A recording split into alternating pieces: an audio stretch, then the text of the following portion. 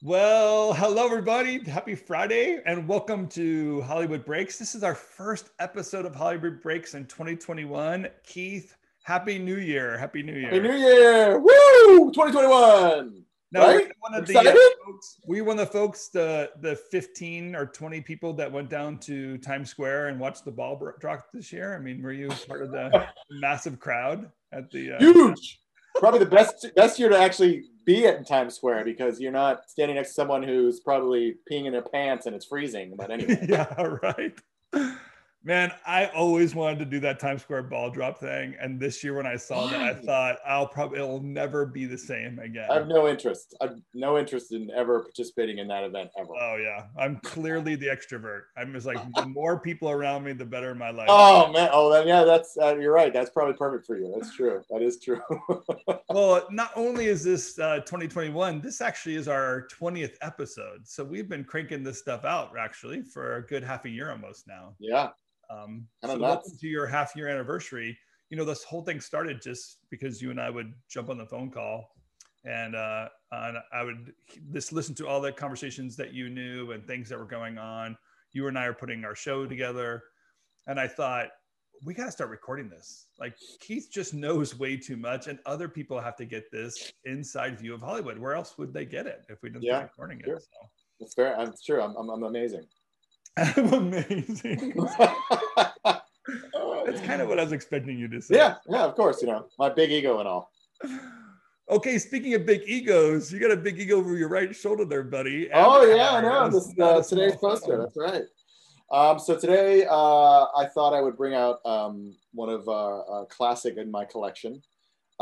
This is the Avatar teaser poster, which was an image that kind of went universal. I mean, we were struggling to get anything out of James Cameron because he was just churning on the movie, and so much of the movie is heavily visual effects, as everyone knows who has seen the movie, and the motion capture of it all. And this was really back when mocap was really in its early iterations. So getting this shot was quite a haul, but it's an iconic shot. It was used in all our materials. It was designed by BLT. By Clive Bailey and his team, and they did a great job. And obviously, this was used, as I said, everywhere.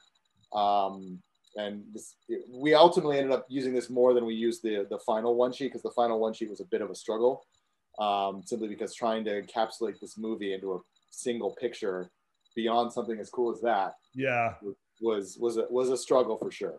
no, I mean Anyway, that just you can. I remember seeing that image, or maybe a similar image, because it's a memory. I can't remember how specific it was, but just going down the interstate in Los Angeles, and all you needed to see was that cat eye, blue faced image, and you absolutely knew what. Thundercats or Yeah. Thunder Smurfs, Thunder Smurfs. Yeah, thunder. That's what we were fighting when we started the campaign on this one. We had to convince people that this wasn't as cheesy as it might seem, and we were not the last Airbender. So that was the Oh other right, yeah. One of my favorite stories about you're talking about the motion capture technology and how early it was. It was constantly breaking down. It created a lot of frustration on the set.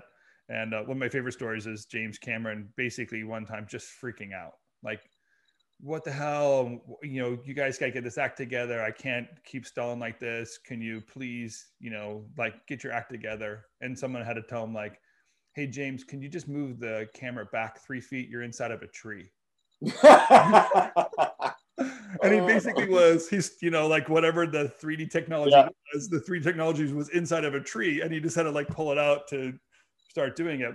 But obviously he was really pushing the technology at that front, and it mattered. Like, I mean, he was carrying a camera around a set, kind of navigating around what were 3D obstacles only in computer space. Fascinating filmmaking, including. Yeah, I mean, really, I mean, when I saw it the first time, I was lucky enough to get in one of the first screenings. I was with all the senior Fox executives simply because I spent so much time on this movie, and it was amazing. It was an amazing experience just to watch it, and the 3D, the immersive 3D experience versus the things coming at you experience. This was really one of the first movies that really did that, and it was just cool to be a part of it. And it was until 2 years ago, year and a half ago, the highest grossing movie of all time. And to quote Jeffrey Godsick, who at the time was our EVP, when we actually crossed the barrier into becoming the highest grossing movie of all time, he said to all of us in a meeting once, he said, sit back, take a minute, and appreciate this moment, because there's very few of you who will work on a movie like this ever again. Oh, wow. That will become the highest grossing movie of all time. And that's something that stuck with me, because he was right. It's one of those movies that it was a once in a lifetime experience. I make the joke that it was the movie that we all had bankers boxes in our office, because if it didn't work, Rupert Murdoch was going to cut us all loose. So it was kind of like, oh, you know, our careers are on the line, so yeah, let's have some fun. Anyway, not to go too much down memory lane, but anyway, that's one of the reasons why I picked this one today. So. Yeah, I love it. It's a new year. It's a good memory. It's good memory. It's good memory. So very good, very good. Well, we have a lot to talk about. Blunder Woman, 1984. You know, like whatever that thing you were waiting for all year, it just was not there. I was sitting at Christmas with my family, and my brother actually was the one who brought it up. He said, hey, Wonder Woman has come out. And we separated into two rooms because he has kind of like two good devices, the adults in one room and the kids in the other room. So of course I went down with the kids because I figured that was a more lively group. But I think I was with people that were more confused by the film than the adults that were upstairs. Maybe the adults had food and drink where we didn't have it downstairs or whatever. Yeah, it was. It's funny. My wife is not a fan of, and my kids are really too young for this stuff yet. So it was just me. I was the one who watched it, and it was a rough go. Like I really. It's kind of disappointing because I feel like the mythology for these movies is there. It's just they're not taking advantage of it to the extent that someone like a Kevin Feige did at Marvel. And I think maybe it's because maybe they're not comic book readers. I don't know. I know Kevin Feige was a comic book nerd growing up. He had an appreciation for the characters. He treasured the legacy and the mythology of them. And he found directors who felt the same way and had a vision for the story that would respect the mythology, but at the same time, enrich it. And I think Warner Brothers, what they're struggling with now is, well, we don't want to copy Marvel because they did that so perfectly. So why try to copy it? They're trying to find their own voice. And, the first Wonder Woman was well done, was well made. Patty Jenkins did a wonderful job. And Gal Gadot, despite the unevenness of this movie, is still a perfect Wonder Woman. She looks spectacular on screen. Will say that it was nice to see some emotion from her, especially with the Chris Pine character. Their interaction it was good to see a little bit more emotion, because she was very badass in the first one. So it was kind of nice to see a little bit of a vulnerability in this one, but it was just all over the place. And I've often thought that DC has some of the better villains. Marvel's villains, with the exception of Green Goblin, can be a little bit weak in a lot of ways, and Doctor Doom. But you've got a lot of great villains in the DC universe. And it was interesting to me, they just picked some random guy, and the actor, Pedro Pascal, who obviously is the Mandalorian, was not right for that role at all. To me, it's like the term I put on our sheet is no writer need apply. Like I feel like the consistency of the opportunity the opportunity they had and the consistency of the script didn't make a lot of sense. My biggest disappointment is that you have this opportunity for an Orwellian moment. 1984. Like they didn't choose 1988. They chose 1984. Like they have clearly that's a reference to a classic novel. And they almost kind of were going that way. At least my anticipation was they're going that way. And instead, what they used was 1984 as a punchline. A series of edits that almost were out of character for the film. It didn't give the reverence to the film at all. I think it's definitely one of those movies that there's a running joke that you can always tell a movie that's sort of made by committee. Most studio films are made by committee, but 9 times out of 10, you don't notice it. But this film felt like it got noted to death. And I think maybe that was the fact that the release was pushed so much that they had time to tinker with it constantly. I mean, who knows? But Is anybody else disappointed that they wiped out the invisible jets too? I mean, they used it for one scene, and then all of a sudden she could just fly. Like, yeah, that was a lot. I mean, it was a sort of a give to the true comic book nerds, but it was very ham-handed and just it felt squeezed. And the wing, when she flew, she wasn't even using the wings. The wings themselves only had it was gorgeous costume. Oh my gosh, I was thinking that was going to be some major reveal moment, and really just became a shield for a few minutes and then taken off. And I don't know, man. Like, I was thinking that Warner Brothers was kind of getting their act together, knew what they're doing, really pulling people to the HBOMax platform and creating this anchor spot for it.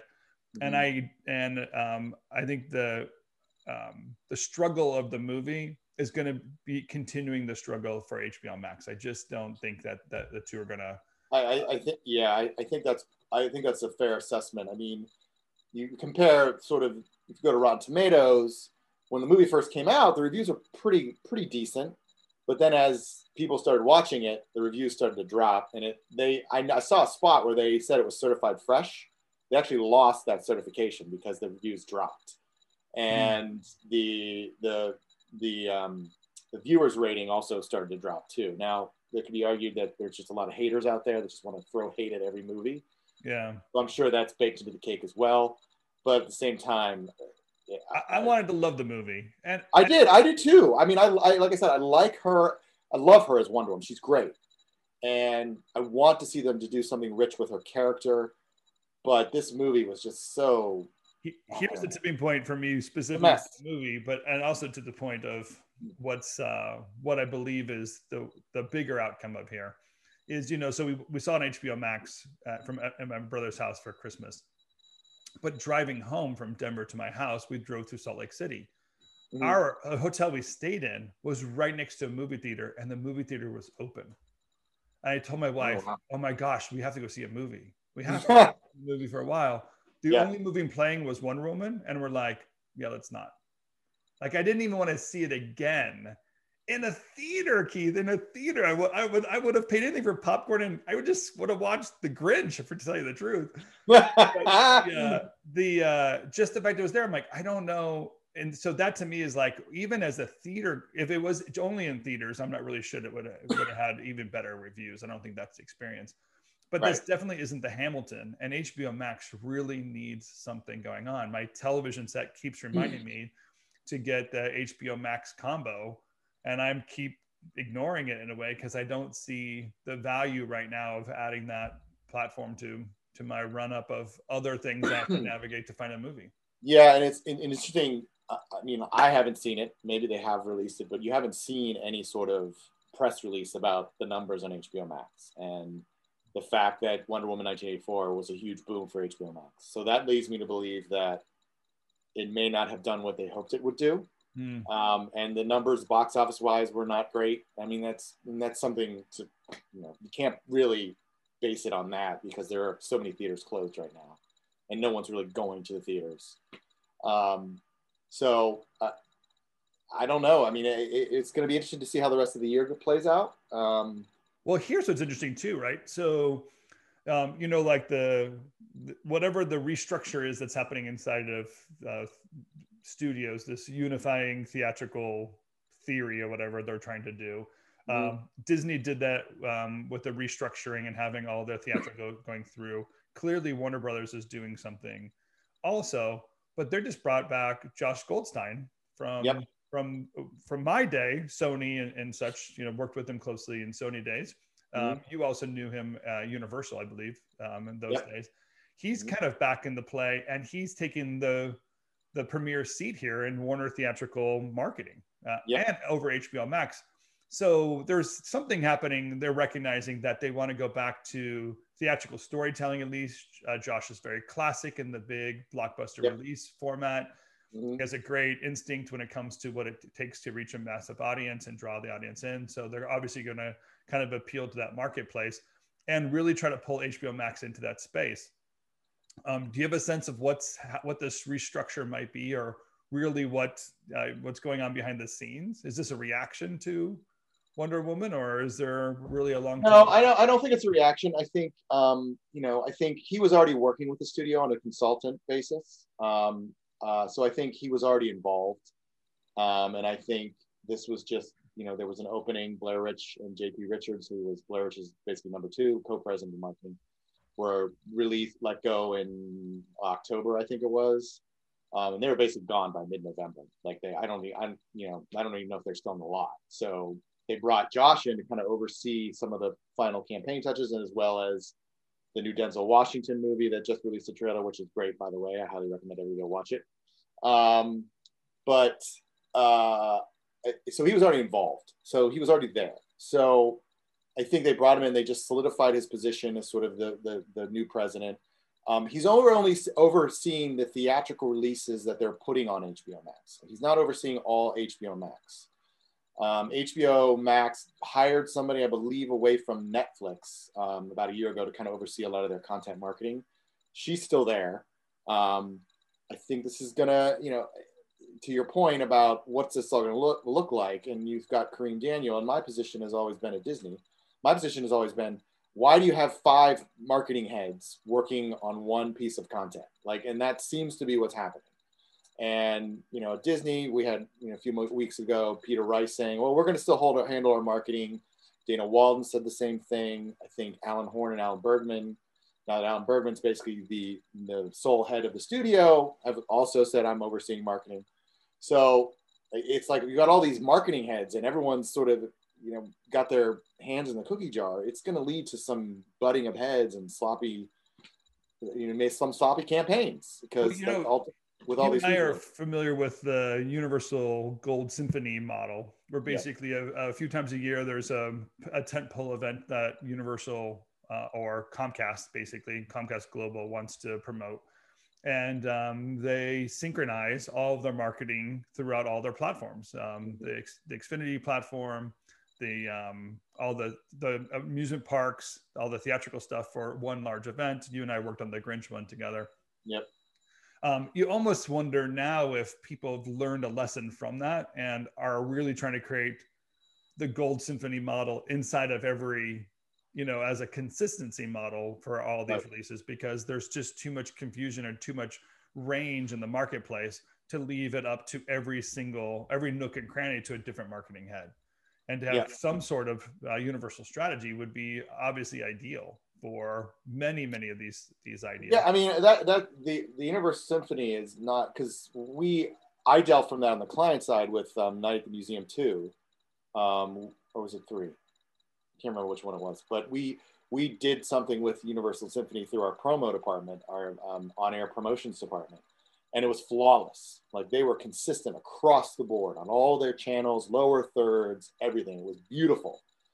And that may be a solution. Maybe Kareem Daniel, who now is sort of determining where projects end up in the greater Disney ecosystem in terms of their distribution, maybe he will sort of have some sort of semblance, a symphony-like aspect to his job to help unify content across all their channels. Maybe that's one solution. I don't know. I personally think one marketing organization that handles the marketing for content for all the channels is the best way to go. That's how you get consistency, and it will lead to, avoiding problems when, for example, something's supposed to go theatrical and then all of a sudden it bounces to Disney Plus, which is a completely different, regardless of what people say, it's a different marketing strategy. Totally different strategy. Different channels that you hit. There's different ways to get your audience versus a classic theatrical model, which has very different levers to it as well. So there's a lot that gets lost in translation, and having one sort of unified organization that oversees it all would help sort of trim down on sort of the lost messaging that goes between the two distribution channels. Yeah. And it would be a big cost savings too, which obviously is big for these conglomerates, which need more money to spend on content creation because there are so many channels that need to be fed at this point. Yeah, and you and I are obviously skewed in the marketing aspect of things. That's where we made most of our career, and our time has been spent in marketing. I just think of what it really means to these long-term vendors. We'll say like long-term theatrical storytellers. And I think that we've all kind of watched over the years that they basically just moved theatrical marketing straight onto the OTT platforms, right? So we're basically, it's almost like the old days of Apple trailer the website where you just sit there and watch trailers as an art form. Yeah. I think originally the movement went from the theatrical onto OTT platform. My curiosity is, and I'm the kind of shifting I'm seeing take place, I'm wondering if that is being challenged now, of like theatrical marketing doesn't work on your television set, regardless how big it is or how beautiful the sound set is. And most likely it's because it doesn't work on this device here. I mean, we watch it as an art form, but it doesn't drive you to seeing the show or drive you, get you out of your seat and into the theaters. Right. That if there's this more of a challenge that people are taking on through this restructuring is rethinking, oh, wait, we need to understand, the concept of different platforms and get marketing out there in different ways so that we can take on the challenge that's ahead of us and restart reforming what it means to do to get our audience back into theaters eventually, or at least watching them on their OTT platforms. Yep. HBOMax, I just feel like we're going to pick on them for a while because they really are the one that we watched. If you watch Disney Plus only and you only talk about Disney Plus, it looks so easy. You don't realize what the challenge really is. I guess in all fairness, we're not necessarily picking on HBOMax. We're just recognizing the hard work it needs to do this well. And it's not just like you plug it in, turn it on, and it's okay. Warner Brothers is going through the real work behind the scenes, but we're seeing it out in front. Like they're acting it out, and all the players are on front of stage. All the things that you normally see in closed door boardrooms are sort of happening out in the open. We're watching happen, and I think it's because they're playing catch up, opposed to, I remember when Disney started the idea of their OTT platform, it seems like it took years for them to even get their act together. And I'm going to guess many of these things were in a very Disney form being held close. Warner Brothers trying to play catch up, or watching it play out in front of us. But obviously that shift with bringing on Josh and looking at that stuff, Blair and all that team moving on, like there's shuffling taking place because they're asking new marketing theories. So it'll be pretty interesting to see how that plays. It'll be interesting to see how it all shakes out over there for sure. Yeah. And then also, I mean, to go back to Disney for a bit, Ricky Strauss left the theatrical marketing group, and he's been there for 9 years, 10 years now. He's been there a long time. He was actually in theatrical marketing. He was there before Saad took over, who's the current head of worldwide marketing at Disney Theatrical, and he was moved over to Disney Plus, and he was sort of the head of content and marketing. So he was kind of the content head, and he basically announced that he was done. He's leaving the company after a long time, a very solid run there. He was running theatrical marketing when Disney started to take off, with all its Star Wars and what have you. It's a lot of change. I think mainly his reason for leaving is he really didn't have much of a role anymore, because Disney Plus is being fed through all these other content hubs. I think it was sort of like, what's my role here now? And, I think it's just an acknowledgement that I don't have as much to do as I once did. And Disney Plus had a lot of issues getting a lot of their originals off the ground before this whole pandemic hit, and it was forced a realignment on Disney's part. They had a lot of stop and goes with shows. Lizzie McGuire was one that was going to go, then it was on Disney Plus, then it went to Hulu, and then it sort of fell apart. They had one show that was about all the villains, and that got too dark for Disney Plus, so they put a stop on that. So they've had a lot of issues sort of trying to find original content specifically for Disney Plus. But now with all these partners and these new division heads sort of overseeing content and it all going to streaming now, I think it's sort of, he was like, he's obviously a very intelligent human being. So he probably was like, what's my role here now? I kind of need a new challenge. I'm going to guess he's going to pop up again soon. He's not going into retirement. It's not that stage of life, but I'm going to guess there's opportunity for him. There's going to be some other. I mean, he was a producer. I worked with him briefly as on the producing side when I was at New Line. So he has some production experience as well. Maybe he'll go back to that world. He was very good in the studio with his notes and all that kind of stuff. So I think obviously now, having worked at Disney for as long as he had, he's got great talent relations. So. Yeah, and I'm gonna do like some major speculation. So this hopefully I'm right, so I can claim it to be brilliant at the time. But this is total major speculation. But I think with Kareem Daniels coming in, clearly not having that clear of a definition of a job, I would speculate that that's just, grooming for CEO. Yeah. And if you're Ricky Strauss, you realize you don't have the CEO job, you kind of move on to see if you can't do something else than yeah. Once you're not being anointed to move up, there's really not much other places you can go from where he is now. So yeah, that would be another issue. Like, well, where do I go from here? My role has been made minimalistic in a lot of sense. So why do I want to stay here? Yeah. But what a great run. I mean, kudos to Ricky. It's such a great career, huge stuff that he put in place. And honestly, Marvel marketing is probably if you're a fan of the Marvel films, you're a fan of Marvel marketing, and that's under his umbrella. So super great. Okay, so here's let's shift the gears a little bit here, because they're also in this distribution model. And I think you can even see it play out just in our everyday life of like, clearly Hollywood is pushing some very specific agenda over and over and over again. We see that play itself out. And the worst case scenarios, they're playing itself out in the award shows. The people that receive the awards, it's become really a political field more than just an entertainment field. And you and I have had plenty of conversations about, entertainment really is just for everyone. Entertainment should just be. It should be for everyone. Yes. Yeah, and I almost kind of lament the days of just like the opportunity for a movie to be the water cooler talk. Like, it's the thing that we could have in common, that we both love the same film. It wasn't about some other kind of agenda. Sports seems to be even kind of being in politics into it. It's the one thing that used to unify us together has now become politicized as well. It's tough to watch. So interesting move for me, just kind of with that setup. Interesting move for me is these Daily Wired guys, Ben Shapiro and Jeremy Boring, launching their entertainment division, kind of saying like, hey, if we're going to do politics and entertainment, how about politics gets involved in entertainment? Right. I almost feel like it's not the same degree, but the Obamas have their Netflix deal. It seems to be politics is the new entertainment, or entertainment is politics.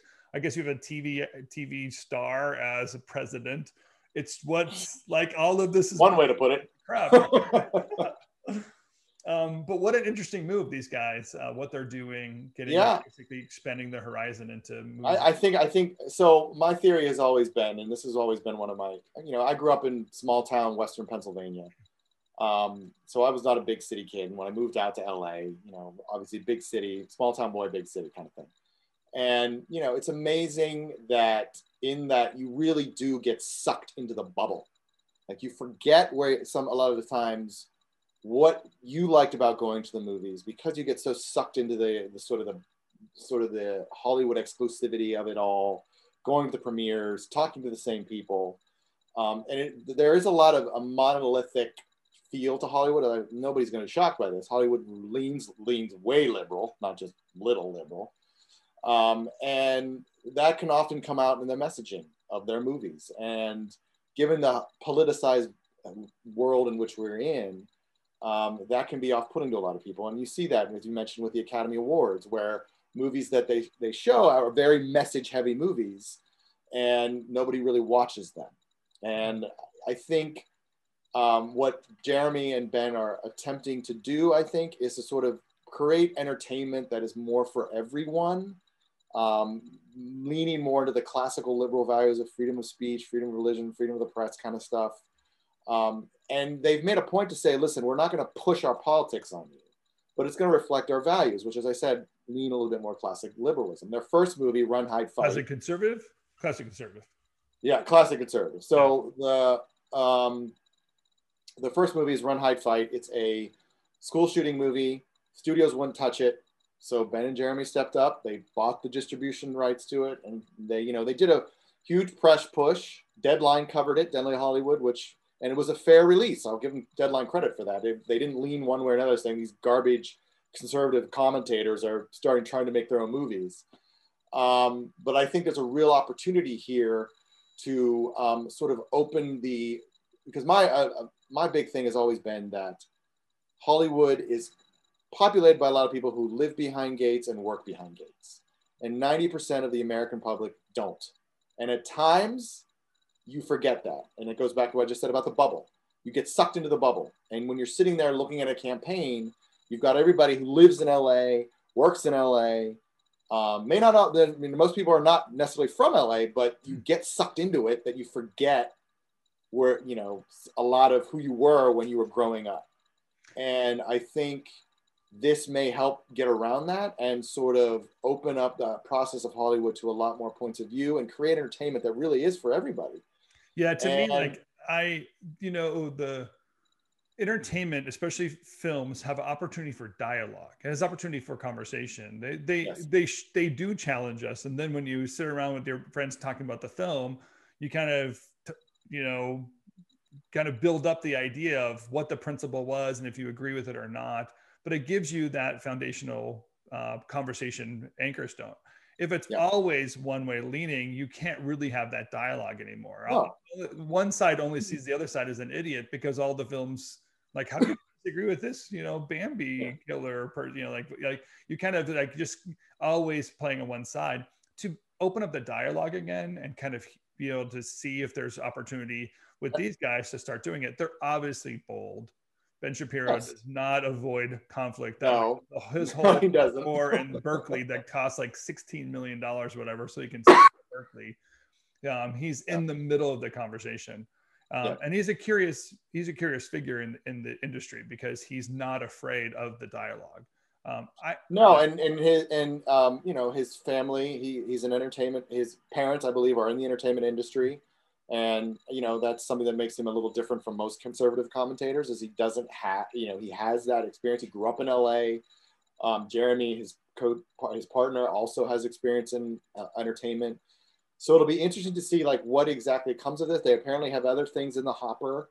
So I think they're looking to use the audience they have now and sort of broaden it out, because I really think what they're trying to accomplish is to avoid demonization. Get away from demonizing one side or the other, and let's just be able to watch a movie and have a conversation and treat both sides fairly. And at the same time, maybe try to refine things culturally, because Ben's mentor is Andrew Breitbart, and his big saying was politics is downstream of culture. So if we want to make our politics healthier, then our culture has to get a little healthier. And maybe this may be a way, by presenting films that don't skew so much one side. And to be fair, some of the movies that are made for a right-wing audience are very heavy-handed. So heavy-handed. Keep the message over you to the point where the movie is terrible. Yeah. And I think what they're trying to do is like, we don't want to beat you over the head with it. Yes, our movies are going to reflect what we feel, our values here at Daily Wire. But at the same time, we're going to try to treat both sides fairly.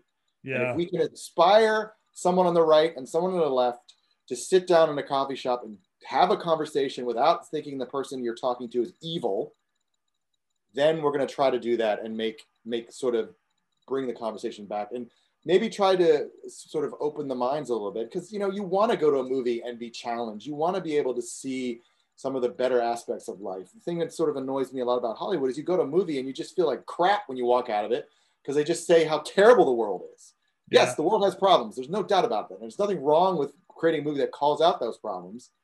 But we also need a little bit of sort of like look at sort of the beautiful parts of the world as well, because there are a lot of those things. And I think we just have to keep that in mind. And I applaud them for, you know, I wish them all the best. And if you guys need help with anything, please feel free to give me a call. But I pitch right in the middle. By the way, right there.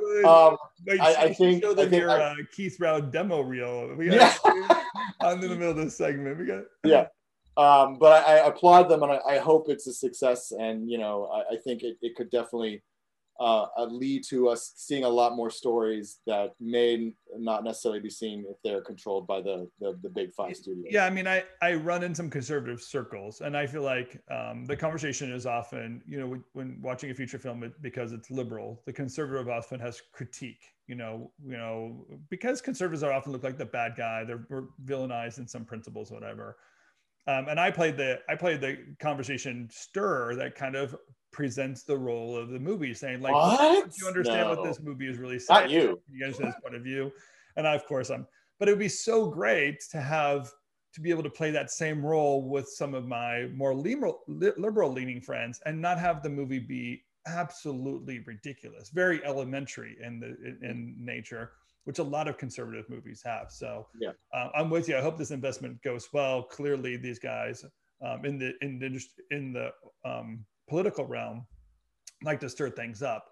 So hopefully, my hope is that they don't push too hard, but go with that idea of politics as downstream of the culture and really be part of it. And I think they have an intelligent idea that's there. We'll see. But I wanted to kind of hit that mark this week, especially because there's plenty of politics still happening in our world. It's affecting all of us. Yes. But to think that there are strategies taking place within our industry, and it's really us, the Hollywood insiders, the Hollywood makers, have to be part of that conversation. We can't only have the Messiah complex, saying that we can save the world because we're the bigger, more famous, more financially secure people. Therefore, we're the ones that listen. Like, there's a lot of conversation that needs to take place. To have that point of view would be great. Yep. Well, I love that idea, and I think that's a great kickoff to 2021. There's so many great things that are going to come for us this year. I think the movements that are taking place now, and again, I'm going to make this promise: we got to get into some of this video game stuff, because the video game space is completely taking off. And I was having conversations this week with some heads of, let's say, large marketing companies, like international marketing companies, over 3,000 employees, and the needs that they have in the entertainment space, in the live event space, and in the really some of what they're calling XR space is really growing, and it's going to be a new form of entertainment for us. And I think we're going to see that show up on our doorstep more and more. Oh yeah, absolutely. So I'm excited for what this evolution that is taking place, even though it's happening under hard times, really. But it's the current situation is forcing the evolution to take place. But the evolution is exciting, and as always, moving very fast.